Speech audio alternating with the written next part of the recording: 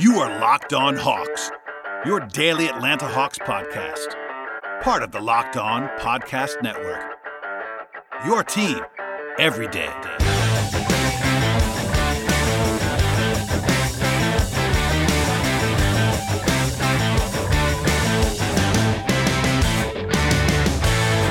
Hello, friends, and welcome to episode 401 of the Locked On Hawks podcast.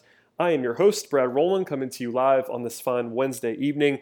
And later on in the podcast, we will have an extensive interview with Chris Stone of the Sporting News and all over the place on the internet. An NBA draft expert is the way I would describe Chris. He knows a lot of what's going on in the NBA draft world, very well schooled, and you'll want to stay tuned for that interview. Before we get to it, though, some news to hit on, and most of it is draft related, but also a little bit of summer league news to touch on here in a second.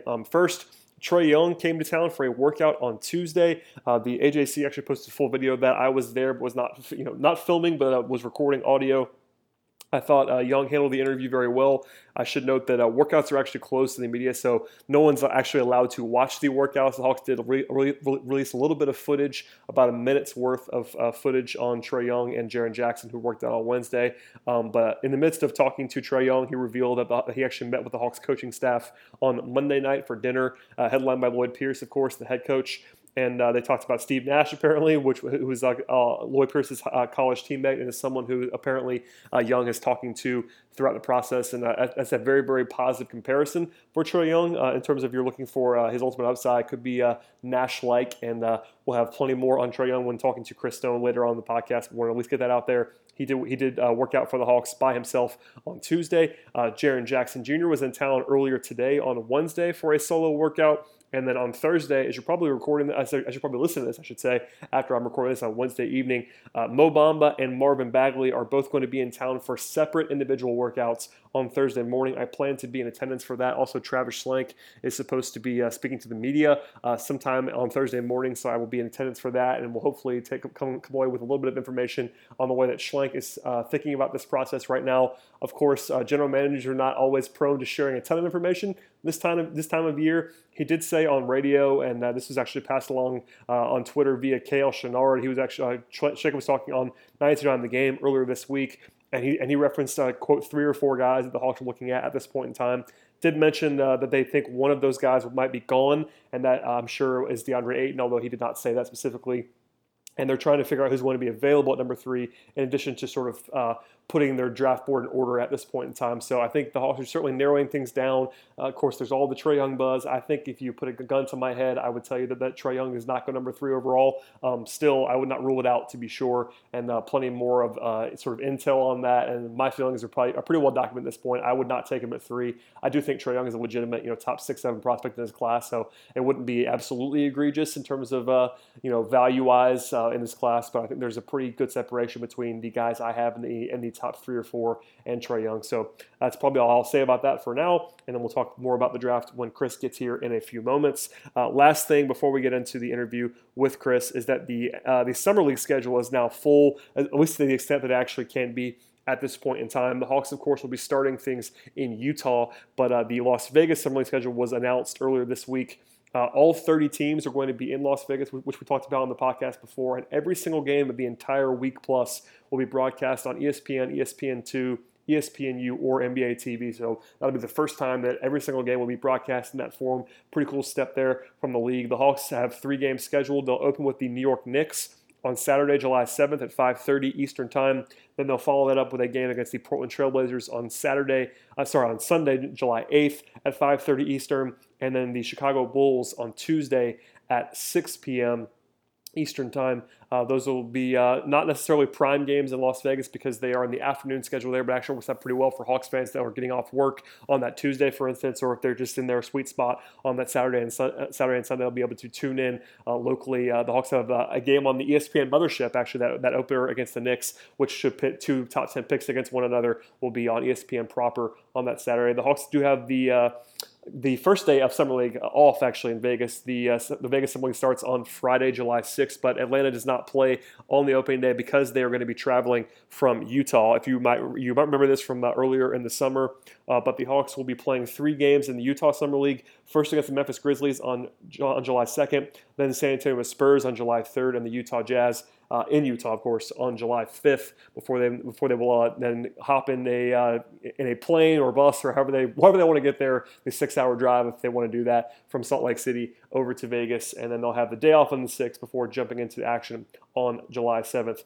Just a little bit of housekeeping here. I'll be in Vegas the entire way for on-site coverage, so you won't miss anything from Vegas. I will say, though, I will not be in Utah due to some scheduling stuff with my day job, and we'll be missing those 3 games. They will be televised, though, so we'll have plenty of opportunity. And the couple of Hawks media members that I know will be in attendance, so I'm sure there'll be some stuff emanating from Utah, but I'll be catching up with the team in Vegas, and we'll have plenty of coverage when Summer League arrives. Also, a couple of intriguing matchups just on the agenda there in terms of, on paper at least, the Hawks will be matching up against top rookies, against the Bulls have a top 10 pick, the Knicks have a top 10 pick, and then Memphis actually is the first game on July 2nd. Will hopefully be pitting the number 3 and number 4 overall picks, provide everybody stays put where they are at this point in time. So lots to talk about and discuss and analyze there. Too early to talk about the rosters, I will say, at this point in time, and the Hawks won't announce that probably until close to July, or at least early July. I guess because they're playing the second, they'll probably have to have the roster pretty quickly after the draft, but in the same breath, guys who I expect to be there would be Tyler Dorsey, Isaiah Taylor, Antonius Cleveland, Jalen Morris, and I think it's probably likely that we'll see John Collins at some point. Same with DeAndre Bembry, and then we'll talk about the rookies, of course, however many they draft, whether it be 3, 4, could even add more if they wanted to trade back in this class, but I think we're going to see at least a handful of rookies. There'll be plenty of guys to sort of take a look at and evaluate during that summer league joint.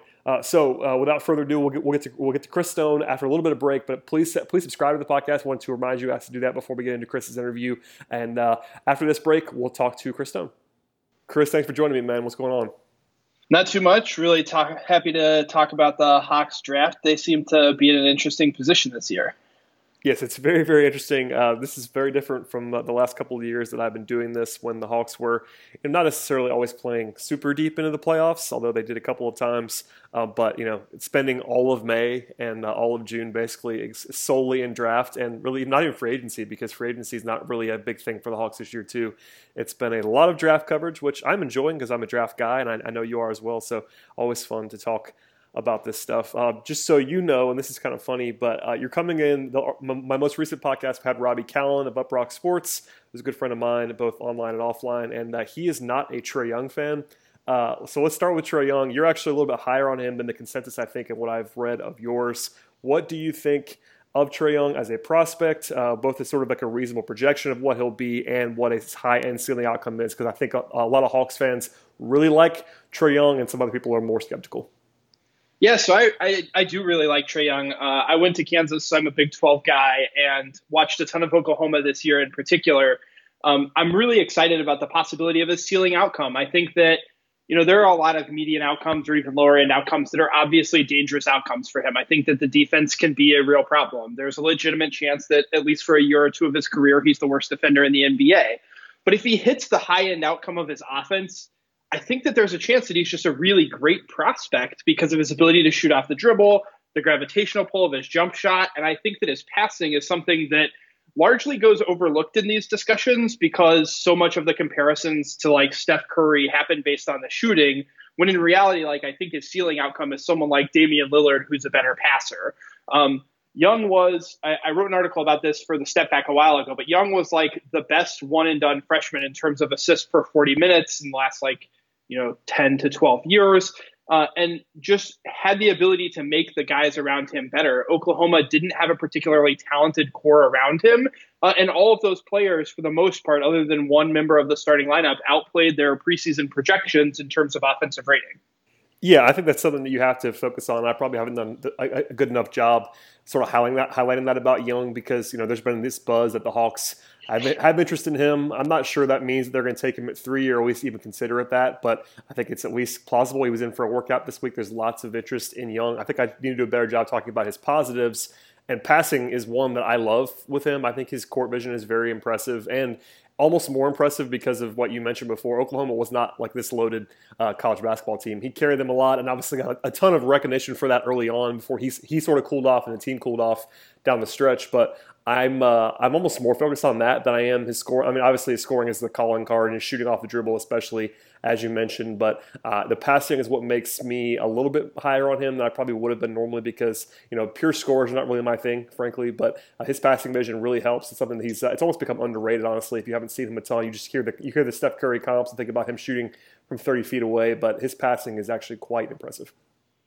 Yeah, I mean, I think if there were one statistic that people should look at that I find particularly interesting is last year or the year before last, I guess, when Young was not on the team, they were 118th nationally in adjusted offensive efficiency.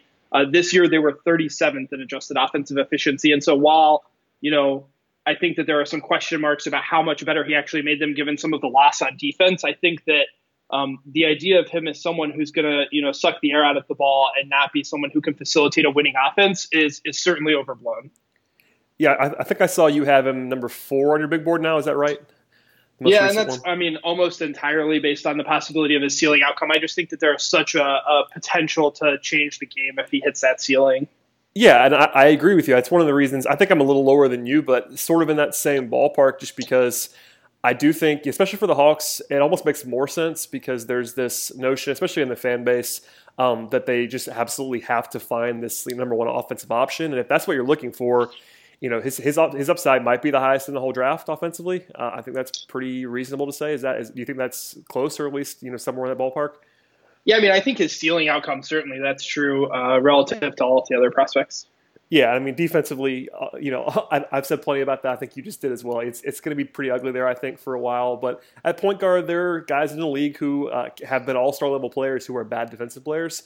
I do think he might be worse than those guys typically. But at the same time, if he hits all the boxes offensively, you're not going to necessarily care all that much. I think obviously it'll lower his ceiling a little bit as an overall player. But if he becomes the offensive player that he could be, nobody's going to be upset necessarily that he goes in the top 5, 6, 7 picks.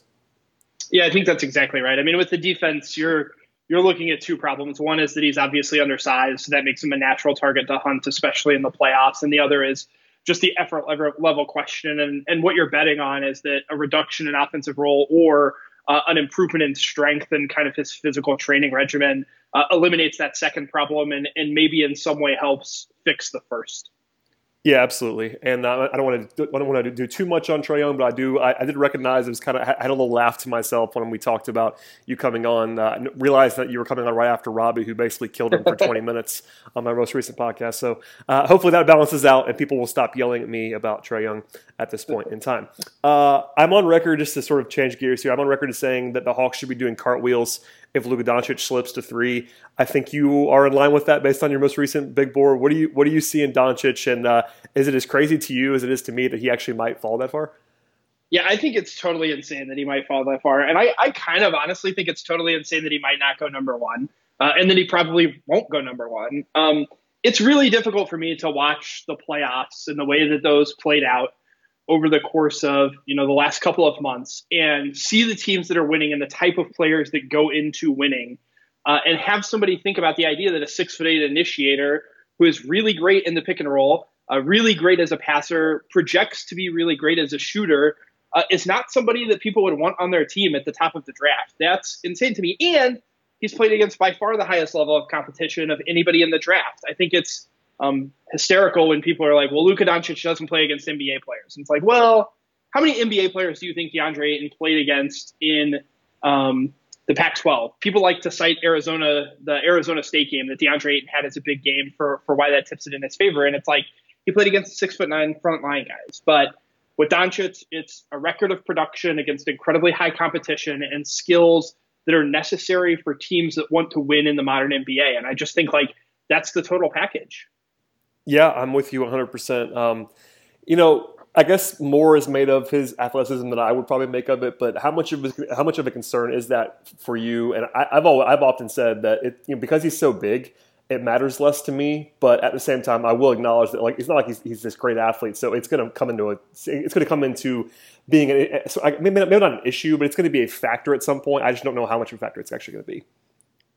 Yeah, I mean, I think that there are components of his athleticism that he's terrific at, and then there are components that he obviously has problems with. I think his start-stop athleticism in terms of his ability to decelerate and create separation that way is some of the best that we've seen for a prospect in this class. But I think that in terms of some of the other stuff, lateral mobility, even some of the vertical explosion questions, those are realistic concerns.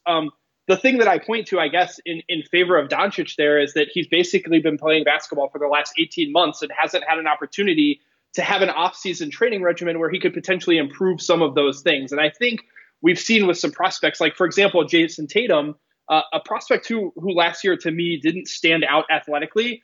And then this year you see kind of some of the dunks that he throws down, and it's clear that he made athletic improvements over the course of the offseason leading up to the NBA season. And I think you hope with Doncic that some of that same stuff can happen when he really gets into a training regimen and has some time away from actually playing basketball games.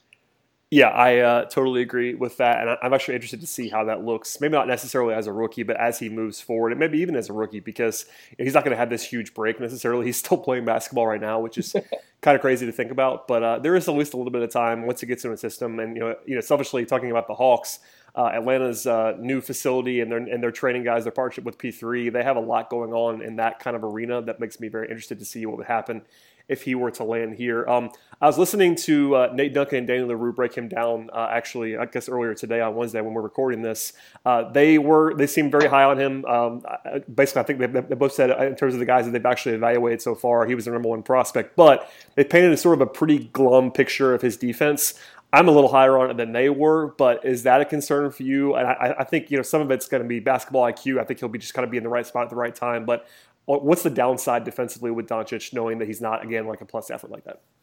I mean, I think that the downside, right, is that he can be hunted in playoff series just in one-on-one situations because he doesn't have the quickest foot speed laterally. And so if he can get switched on to a quicker point guard, he's going to be potentially in some trouble in those one-on-one situations. But like you just said, I think that he has the chance to be a really plus team defender, both in terms of weak side rotations around the rim. He's shown a little bit of that. And in terms of jumping into passing lanes, I don't think he's a great one-on-one defender. There's certainly, I think, effort concern there and skill concern there, but he's just such a smart basketball player that it's hard for me to imagine that he'll be a total negative on that end.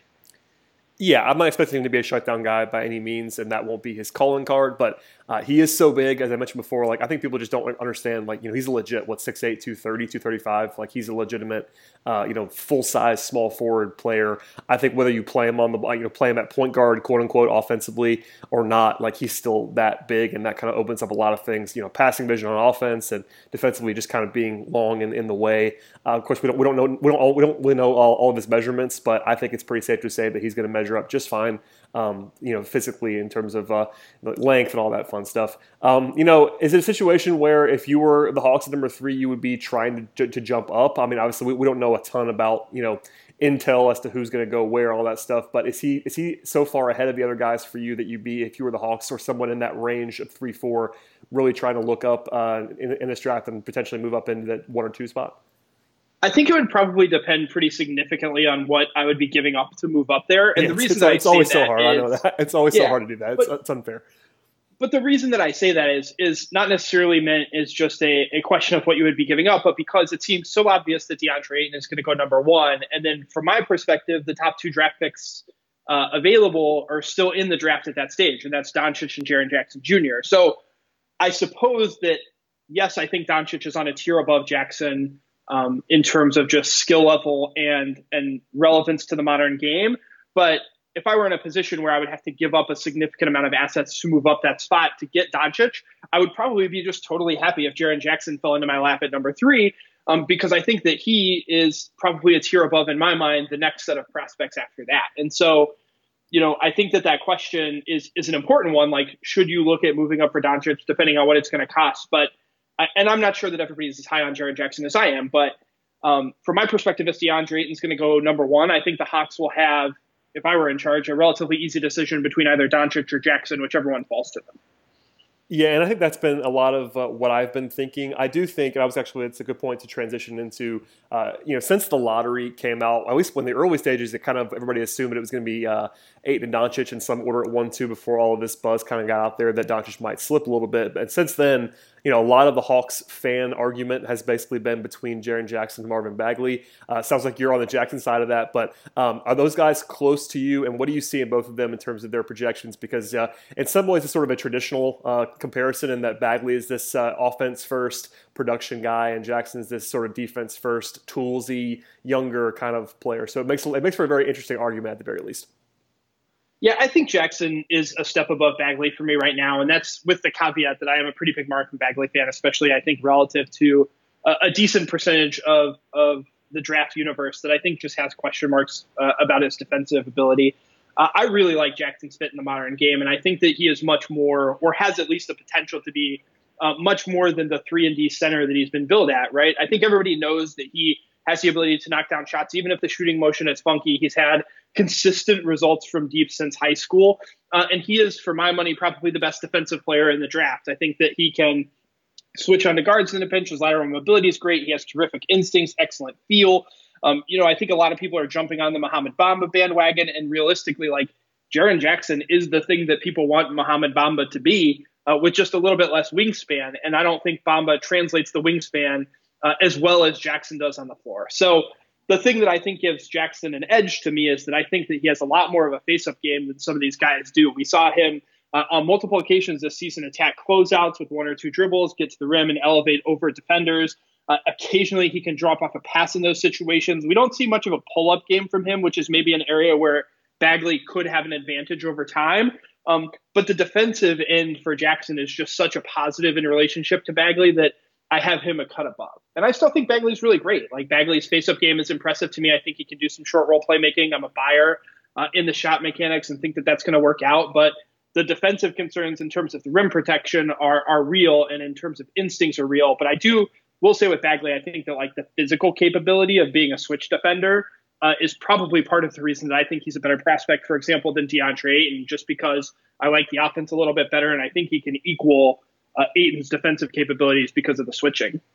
Yeah, I do think if you're a Marvin Bagley fan, you have to really believe in him as a perimeter defender more so than a rim protector, because I don't see that being a thing. I mean, I know he's athletic, and I know he can get up there and sort of vertically, but lengthwise and acumen-wise, I just don't see him ever being this like top tier rim protector. But he is so athletic that he can get on the floor and fly around. I could sort of see that defensively, even though I have some concerns.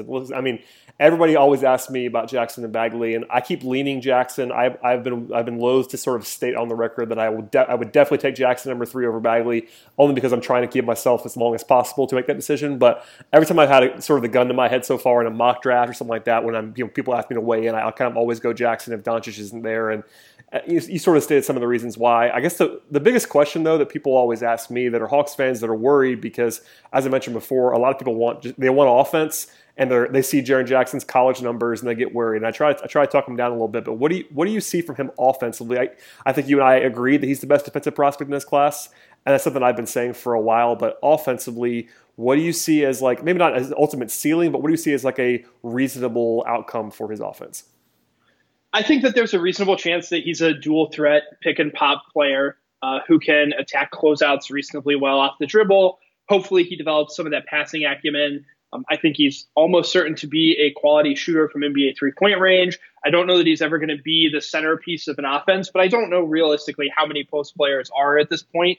But I do think he can be, the second best player on a title team with that type of offensive contribution. Just the ability to shoot, the ability to vertical space as a pick and roll threat. One of the most interesting statistics I think that exists this year is Jaren Jackson finished exactly 0 plays rolling to the basket for Michigan State because of the way that their offense was set up. So some of the things that I think people want to see out of him offensively are just things that didn't happen at Michigan State because the way that team was constructed. And I think that those are things he's capable of. He certainly seems like a smart enough player to be able to find space, athletic enough to go up and get lobs.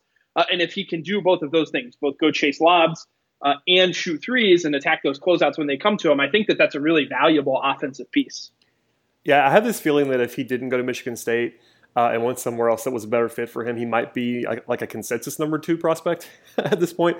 Some of that's just the Tom Izzo experience and the fact that he was playing power forward next to like Nick Ward. And, famously in the NCAA tournament, he sort of sat in the second half for a 6th-year senior with no ACL.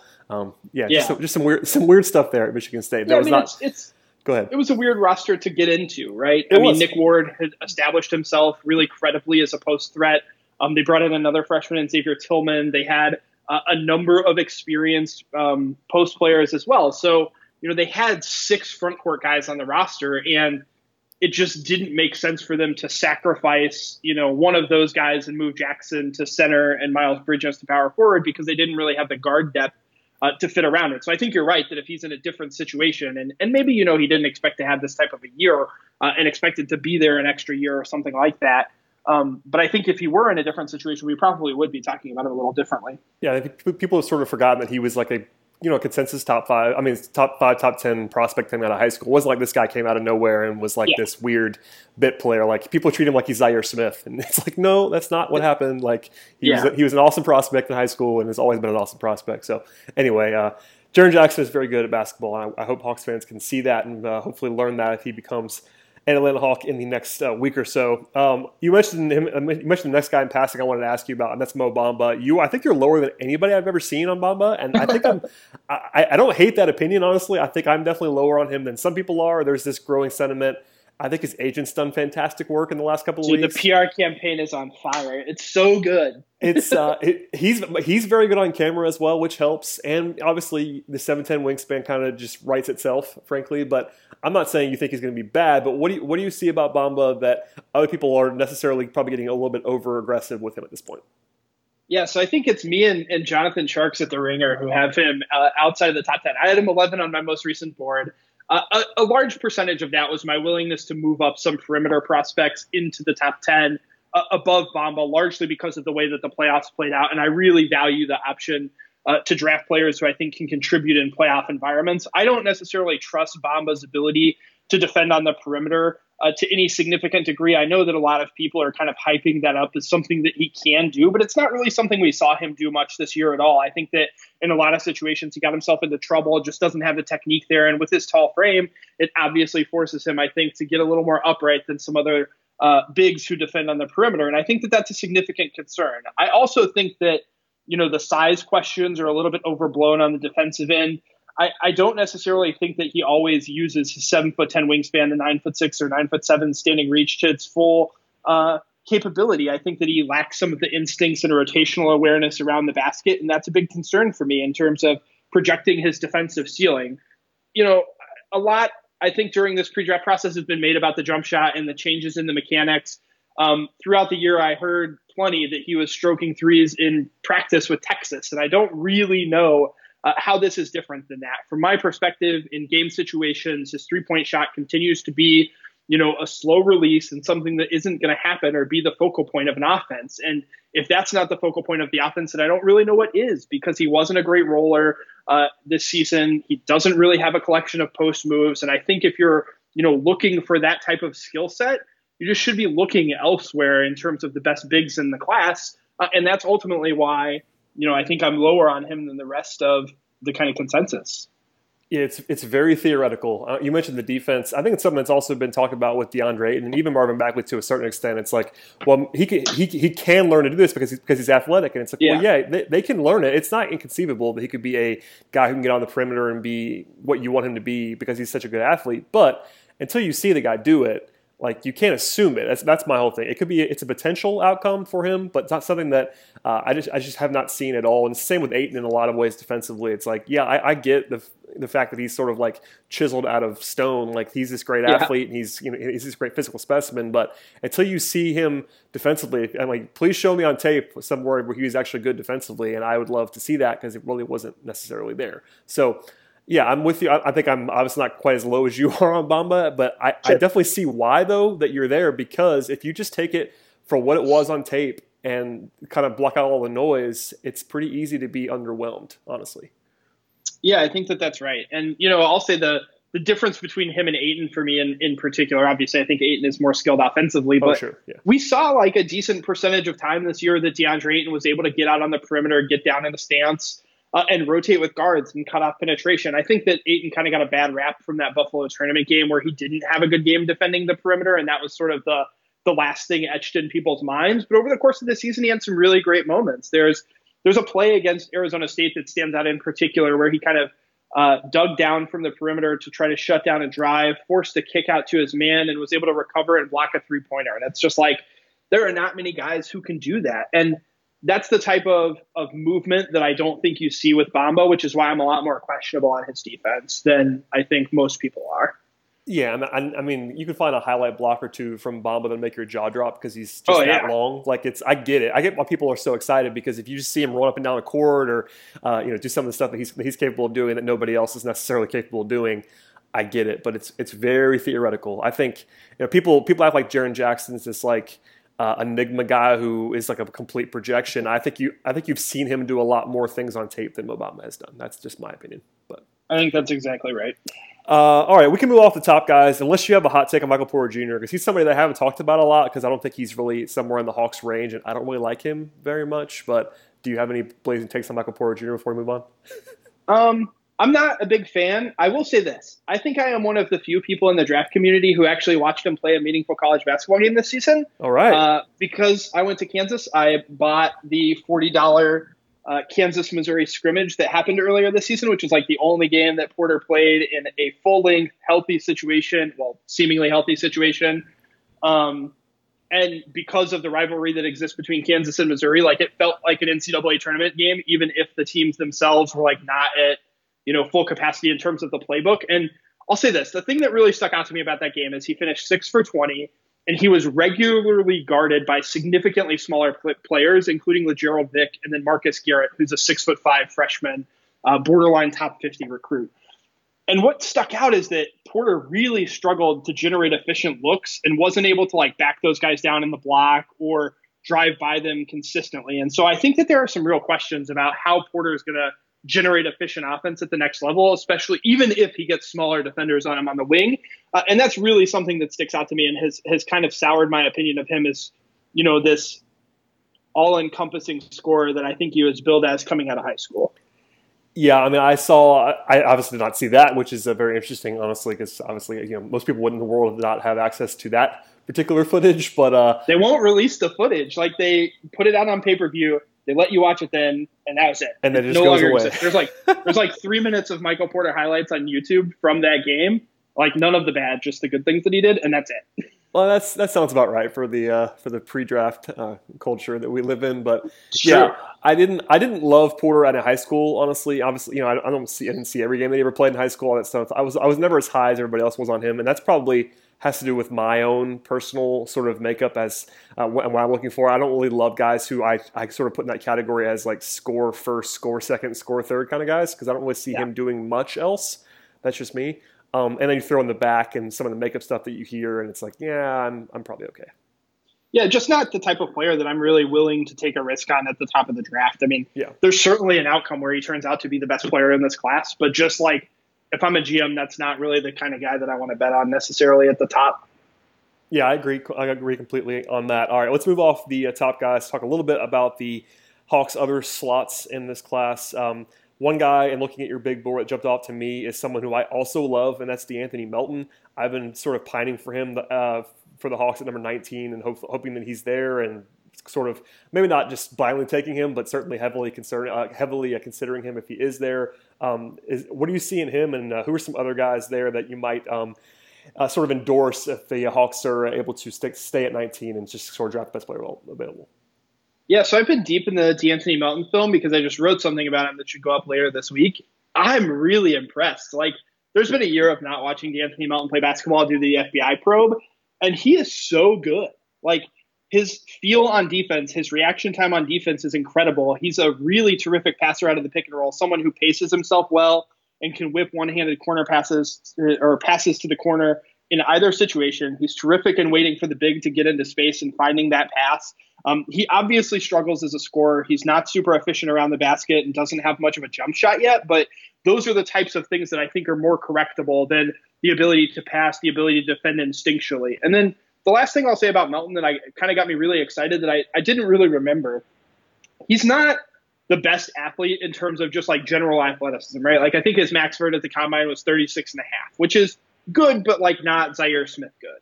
And what I noticed in rewatching him is like he gets everything out of that vertical and out of that ability to cover ground when he gets up into the air. He's terrific when it comes to blocking shots and covering ground in the air.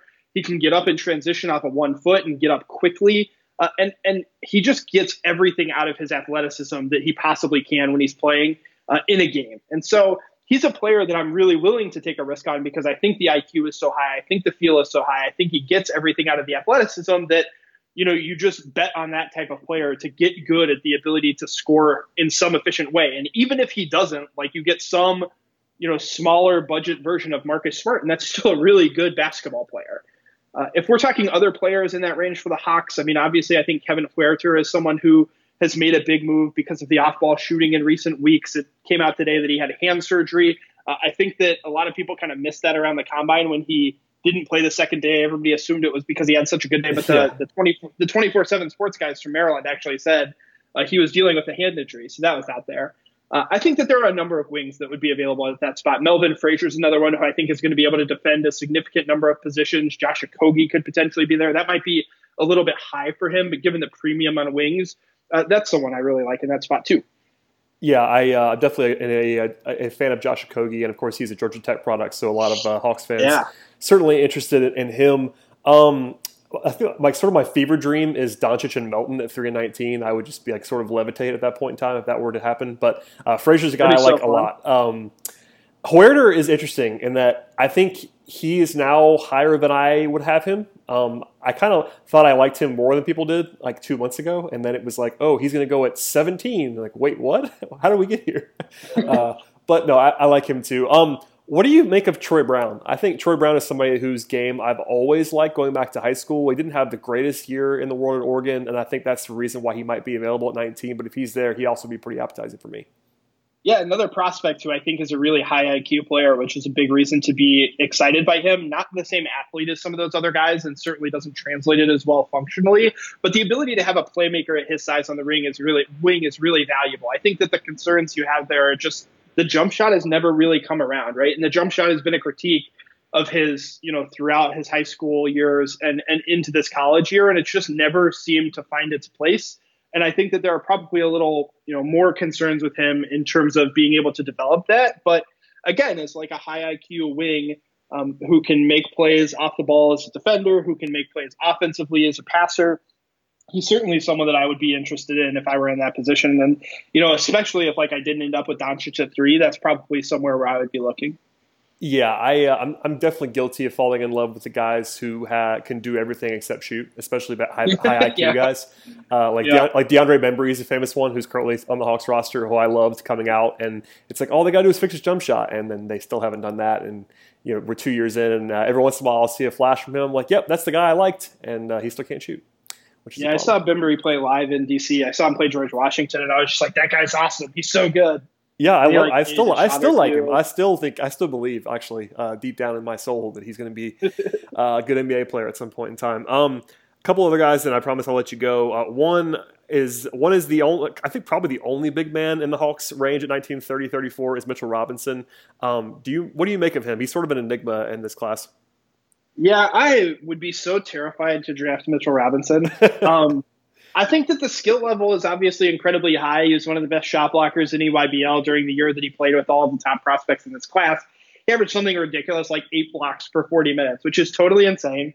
He has great reaction time. He understands where to be and has the length to block a ton of shots, and he certainly looks like a vertical floor spacer. I have questions, obviously, like when you see workout videos coming out and it's like him working on his dribble from the half-court line, and it's like, man, that's like not really the role that you're going to play. And then obviously, like, I think that there are just like a ton of character questions. If someone's going to draft him, they really have to sit him down and be like, okay, I need you to explain to me what happened with Western Kentucky and why you didn't go to school there and why you left and then why you came back and then why you left again and then you decided not to go to school at all or not play basketball this year at all. There are just like so many questions that I have unanswered about him that I would be terrified to take him if I were a team without knowing answers to those questions. But obviously in terms of talent and skill, he's certainly someone who should be in that range, if not higher. Yeah, I think he's a lottery talent. It's just an issue of everything that you just said. I do think he makes some sense for the Hawks if they go Doncic at 3, because Doncic, for all the everything that he does well, you might want to open the door to a high ceiling big man later on potentially. But if they go with Jackson or somebody like that at 3, it becomes even less likely, I think, that they were going to gamble on Robinson because they already have John Collins, and it's like, all right, well, maybe if he's just by far your best player on your board, you still do it. But it becomes risky. And as I mentioned, is there anybody else in that range? Because for me, Robert Williams is going to be gone, and after that, it gets like down to Mo Wagner. Is there anybody else I'm missing that could jump into that even 34 range for the Hawks, big man wise? In terms of big men, yeah. Probably not, right? Like Moritz Wagner is like probably there unless you want to take a real shot on like Omari Spellman or Chimezie Metu, and that's not a player that I would want to take that high. So it's such a weird thing, like to basically have one big from like 15 to 35. But here we are. Yeah, I feel like it's kind of like point guards were last year, right? There were a ton of good point guards at the top of the draft, and then as you kind of move down the order, I feel like we didn't have very many of those players in that, back into the first round range. Yeah, that makes sense. And of course, there's all the bigs at the beginning, so it's not like there's not enough bigs in this class. It just all happened to be grouped up in the top, 8 or 10 picks a lot of the way. All right, last thing, I promise I'll let you go. A couple of pure point guards that the Hawks could look at, maybe at 30, 34. You have your Aaron Holiday, you have Jalen Brunson, maybe even Elie Okobo, those guys. The Hawks, of course, have this point guard issue, I will put it, with Dennis Schroeder, who may not be there very long. Even if he is, I don't think anybody thinks he's actually going to be a long-term guy in Atlanta unless a lot of things change. So would you be particularly interested in any of those guys late? And if so, who would be your favorite out of that kind of group? Yeah, I think that there's a decent number of prospects in there. I'll say this. I think if they want Elie Okobo, they may have to take him at 19 rather than I think 30. So too. It seems like he's trending towards the teens, right? Yes. In terms of the kind of college prospects in that range, I really like Jalen Brunson. I think he's just going to be a steady hand over the course of, like a 10-year career as a backup with some low percentage chance of being a starter. His off-the-dribble shooting is really, really good. His ability to generate space because of his strength is really impressive. He's obviously going to be a defensive liability, but if you're playing him as a backup, I don't think that there are as many concerns. I've consistently been a big Devontae Graham fan. I think he's someone they could look at I guess, 34. Just a guy who knows how to lead a team, which is a weird thing to say, but I think that, everybody got distracted by the Frank Mason train the year that he won National Player of the Year at Kansas. And realistically, everybody kind of thought that was going to be Devontae's team just because of the way that he handles himself and the poise that he plays with. He is a big shot maker who can knock him down off the dribble and will compete really hard defensively. He's obviously on the older end for the prospects. He's already 23, and that may not fit with what the Hawks are looking at in terms of the timeline. But just as a player, he's someone who I really like. Yeah, I kind of wish the Hawks were in a different spot when I get down this range because, like, Javon Carter I really like, Devontae Graham I really like, but like they may not make a ton of sense with what Atlanta is trying to do right now. But still, same thing with like Shake Milton, who I've always enjoyed, and it's like, maybe he doesn't fit particularly well in Atlanta. So I don't know. Maybe they'll draft him anyway. But one more guy. Sorry, I led you astray. One more guy I have to ask you about: Anthony Simons, the other enigma in this class. What do you make of him? A total enigma in this class. I think he's someone who can, obviously make shots and create and score from all 3 levels. That's a really exciting prospect. I think the fact that he didn't really participate in the combine is a concerning aspect. It probably makes me think that some teams are, or that his team is really trying to hide him from the general public in what he is. I haven't watched, admittedly, a ton of Anthony Simons tape just because I never got a chance to see him live on the EYBL circuit, but in theory, right, he's an exciting prospect just based on his ability to generate buckets. I don't know that that's worthy of a pick any higher than like 31 or 34. But like you were saying, if the age concerns of some of the other point guards there are reasons to not take them because they don't line up with the timeline, then Simons may be the way to go because he's a younger prospect who's going to need a significant amount of development time.